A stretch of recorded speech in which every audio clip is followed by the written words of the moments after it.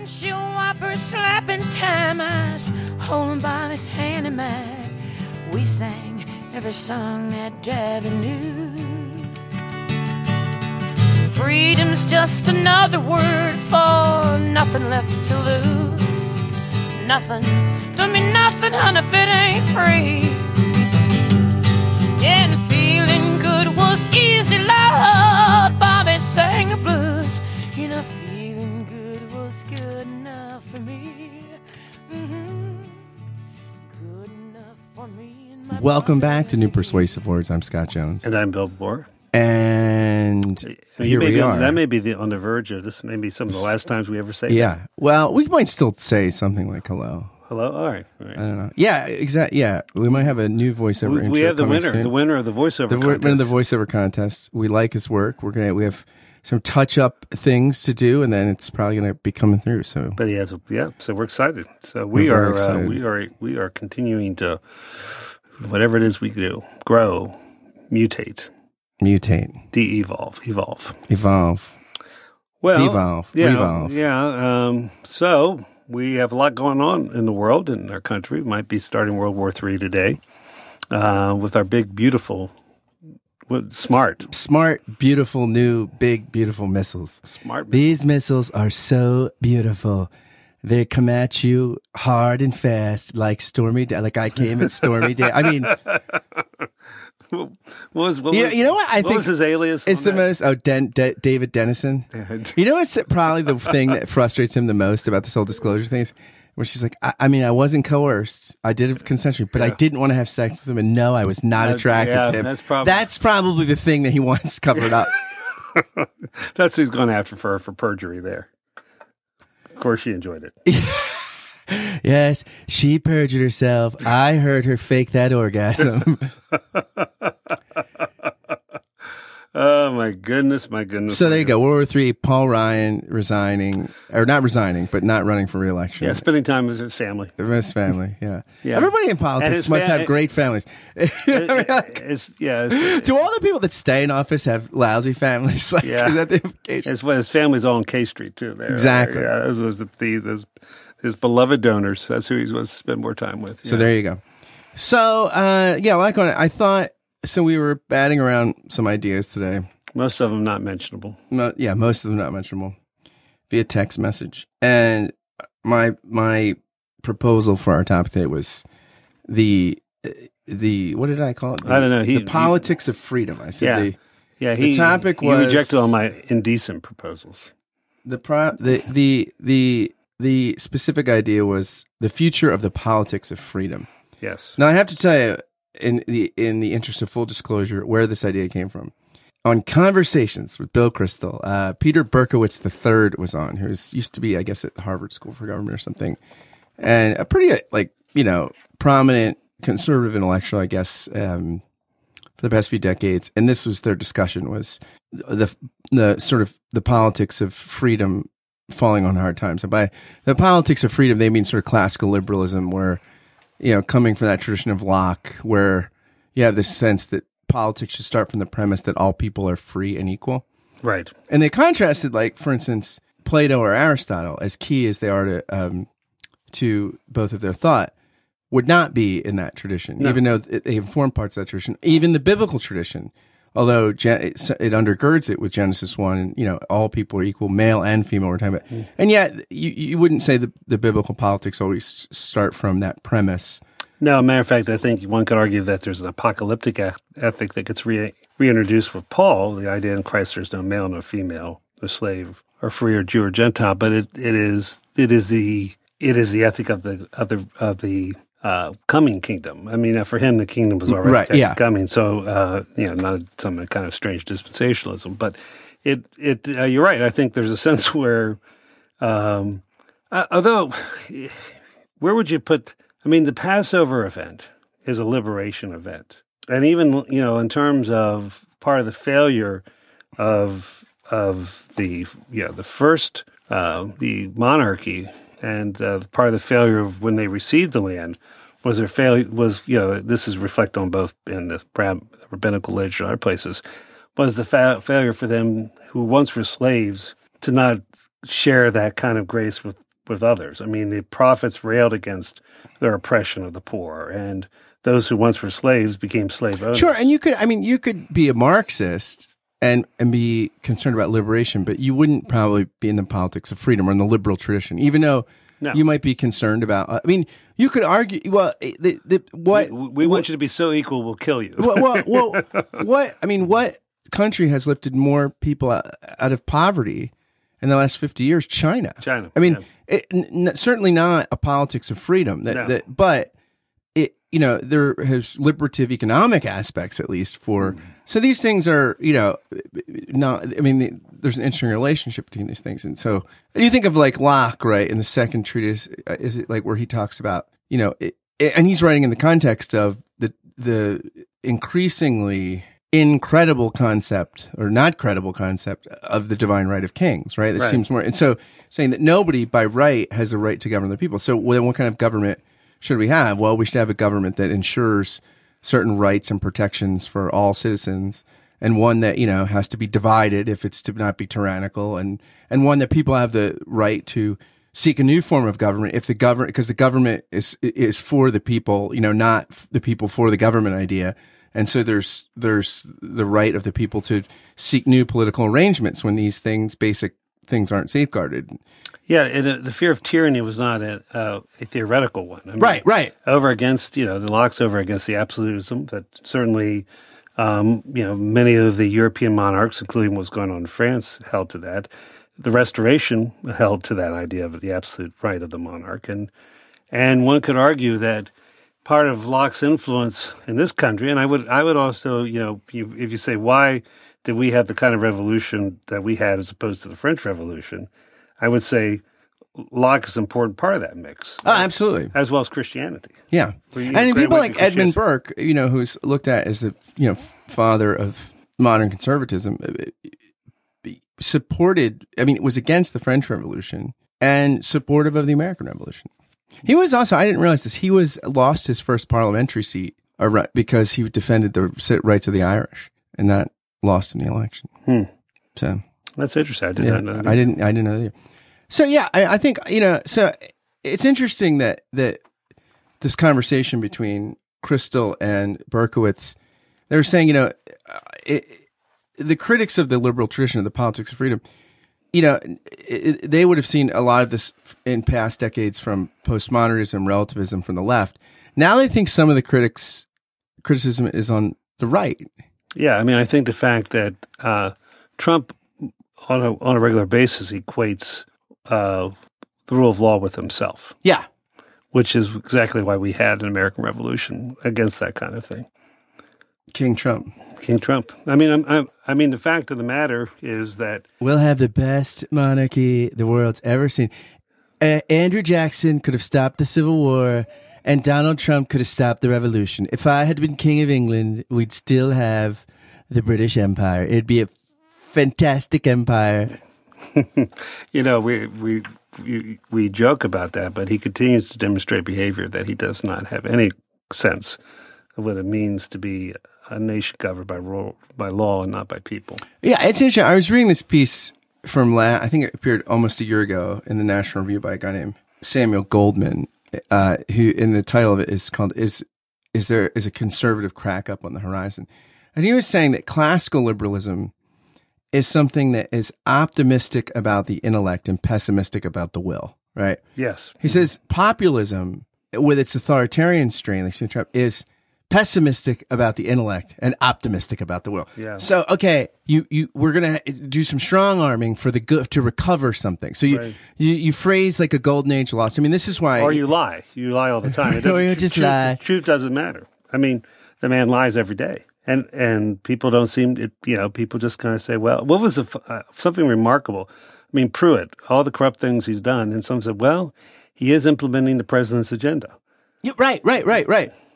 And he is, I mean, if you look at somebody, apart from what you think of Pruitt's views on politics, like he is one of the people actually that as an administrator actually is getting things done. I mean, he's very. Well, yeah, I mean, the oil and gas industry have got their man. And so, who needs clean air anyway and water? But it's interesting, Bannon's original candidate dream candidate was Sessions.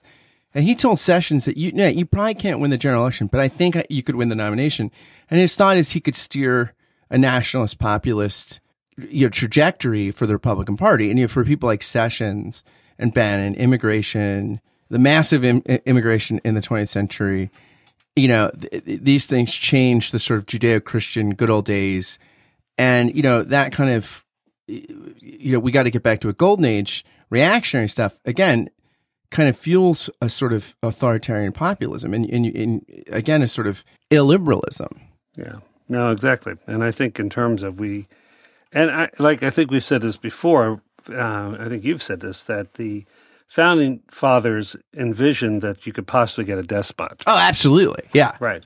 But they didn't envision the other branches of government sitting by and watching. I mean, and what's interesting too is you think about in the days of the founders, if the vice president succeeds, but that's not always that's this person that's second. So you have a divide. But now, you have somebody in Pence, again, we were talking about this on the Facebook Live sort of warm up, but why wouldn't you just say, look, we don't disagree with many of the things the president's doing if you're a Republican, but if he fires Mueller, if it's as serious as everybody says, we'll have to move to impeach. We'll just have to do that. We don't want to do it.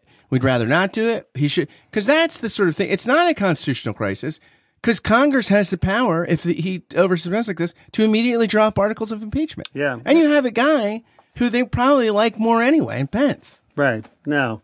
Yeah, you wonder how much of this is. I mean, I don't think Americans are organized enough to have a good conspiracy theory. But it would feel like we're heading in that direction, particularly if what's interesting. Everyone, well, not everyone, but people who could make a difference, the Republican establishment, have ignored the fact that if we actually do see his tax returns, or if we ever do find out what he's doing with Deutsche Bank, then he probably should be in jail. It's probably what's part of the thing. I think that's so. The fact is that stuff kind of gets ignored. He'll escape from jail though, because if he's got an orange jumpsuit with the orange skin, it'll be like a chameleon. He'll just kind of he'll blend in. He'll be like the invisible man. It's just it'll confound the color spectrum. No, he's probably already writing up he's pardoning himself.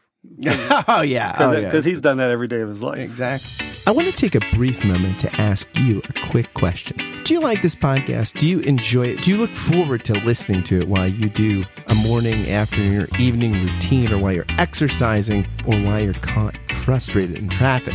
Do you tune into it because of the conversations you find here? If the answer to the aforementioned questions is yes, or even just a solid maybe, would you do something for me? Would you consider becoming a Patreon sponsor of the podcast for just $5 a month or more? It's for a good cause. You can help this podcast and one of the many others I do keep going, and you can help launch several other podcast projects I've got in the works. So I invite you to be a patron through Patreon of this, which I think is an art form you're enjoying and will continue to enjoy. Again, any contribution is welcome, but for $5 a month, you will get a shout out on the thank you roll call, which begins right now. Thank you, David Babico, Ellis Brazil, David Zoll, Sari Graham, Peter Steigerwald, Samantha Blythe, David Norling, Charlotte Donlin, Barry Stewart, Larry Rule, Stephen Lipless, John Schneider, Ben Crosby, Liam O'Brien, Jim Kress, Stephen Rowe, Ben DeHart, Michael Butera, Jordan Morsberger, Josh Redder, Andrew Stravitz, and Jennifer Underwood. If you want to join these patrons through Patreon, just go to patreon.com/Scott Kent Jones. Thanks again for listening, and now back to the show. Yeah, I mean, it's interesting too that, two other criticisms, sectors where, the liberalism is critiqued is, and they talked about this in this podcast. I'll link to the podcast. It's an excellent conversation. Alistair McIntyre, the sort of, in his wake, people like Stanley Harris, like our friend David Fitch. There's a religious critique of liberalism that it's all rights, no duties. It's all freedom gets reduced to consumer choices. Life, liberty, and the pursuit of happiness is just, a life of consumption and it's corrosive, right? I mean, that's one critique. Mm-hmm. Another thing, my new friend Chris Kurtana, who writes these little weekly newsletters, is very interesting. He wrote one about China and was saying a lot of people like the Davos crowd, It's like, wow, look at China. I mean, look at how effective it is economically. And there's almost it's interesting when you look at how effective their economics are for a nation that's increasingly developing more rapidly, as opposed to like how inefficient democracies look right now, like in this country and in England with Brexit and things like this, that there's a cynicism about liberalism and the politics of freedom because the autocratic thing of, well, look at how efficient this is. So, I mean, I think that, and they have a hierarchy. A lot of those people come from a hierarchical, religious, theological position as well. Yeah. Oh, absolutely. Yeah. I mean, there's a sense where you can. I mean, it's those branches of Christianity where there's strong authoritarian tendencies and headship and that there's authoritative approach. Matter of fact, even how many of these kind of megachurch situations, these independent congregations, again, I'm not arguing for the benefits of connectionalism or denominationalism, but a lot of these churches are just little fiefdoms. Yeah. And people are fine with that. Yeah. Yeah, Molly Worthen, I recently argued something like that in a piece in the New York Times a few months ago, I think. We're talking about this evangelical culture and how almost this fiefdom thing almost is sympathetic with someone like Trump because you have all this kind of fiefdoms and authoritarian sort of stuff in certain segments of American church culture. Oh, absolutely, and it's very male dominated, and as is this podcast, two males and a bunker. I'm not sure are we dominating anything? Right, Tom, we're dominating this bunker right now and well lit doing it. Yeah. No, I mean, so this, I'll tell you, this troubles me because I do think the liberal tradition, for all of its problems, I think it is.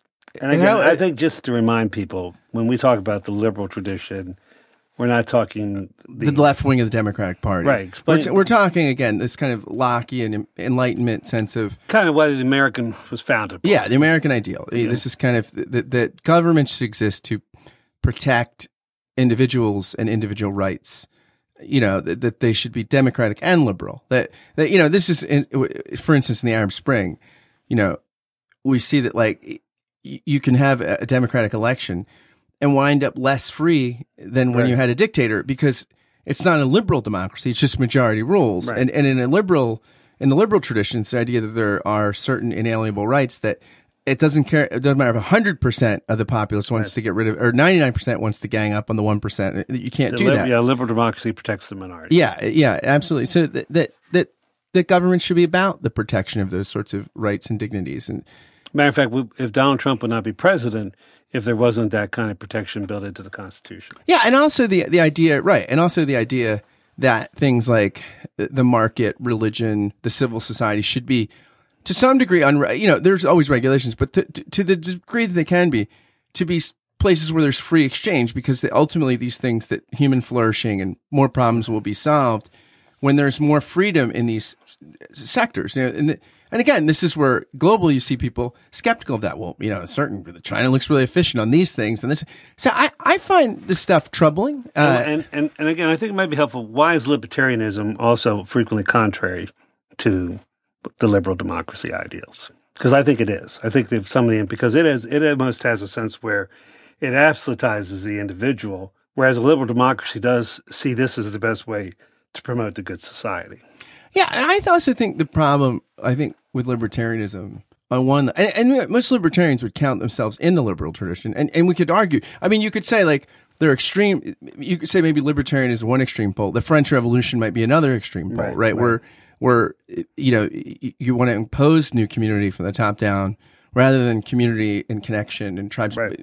But I think like part of the challenge with libertarianism today is we're in such an interconnected world that I think libertarian ideals work probably better in a simpler, more disconnected world.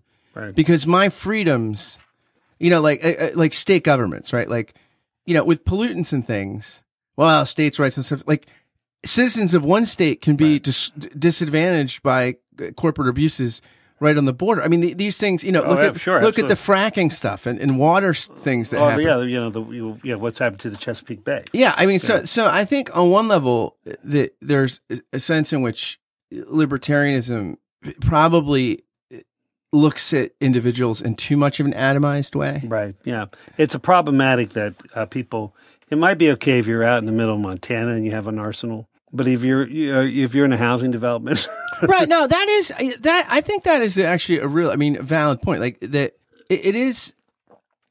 Social arrangements are different when there's not as much proximity. Right. When you have densely populated metropolitan, which I think 85% of the country lives in cities. Yeah. That's a lot. Yeah. This is so. I think that. Yeah. I think that sort of there's a kind of libertarian critique that I think is a little extreme. I think that, again, there's an authoritarian critique, and I think there's economic critiques and religious critiques, all of which I think, like, the liberal project is worth saving. And I think it's I think you could, in this conversation with Berkowitz and Crystal, they were like, well, you could argue there's all sorts of ways you could organize politics. Freedom wouldn't have to be your organizing principle, but most of the ones we've seen in modernity that have tried other premises haven't worked so well. Right. No. And this is the thing that, it's funny because you have millennials that, it's like 35% or something don't think it's important to live in a liberal democracy.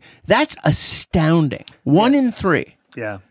Yeah, it's pretty remarkable. And I also think what's interesting, too, is, for the last month when John was in hospital, I drove by the Independence Hall almost every day on my way to Jefferson.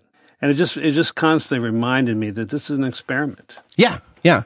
We've talked about the future, but at that parking garage at Jefferson Hospital, it has each floor is marked by one of Benjamin Franklin's virtues. And I think I posted on Facebook, from where I'm seeing right now, we're 0 for 7 right now.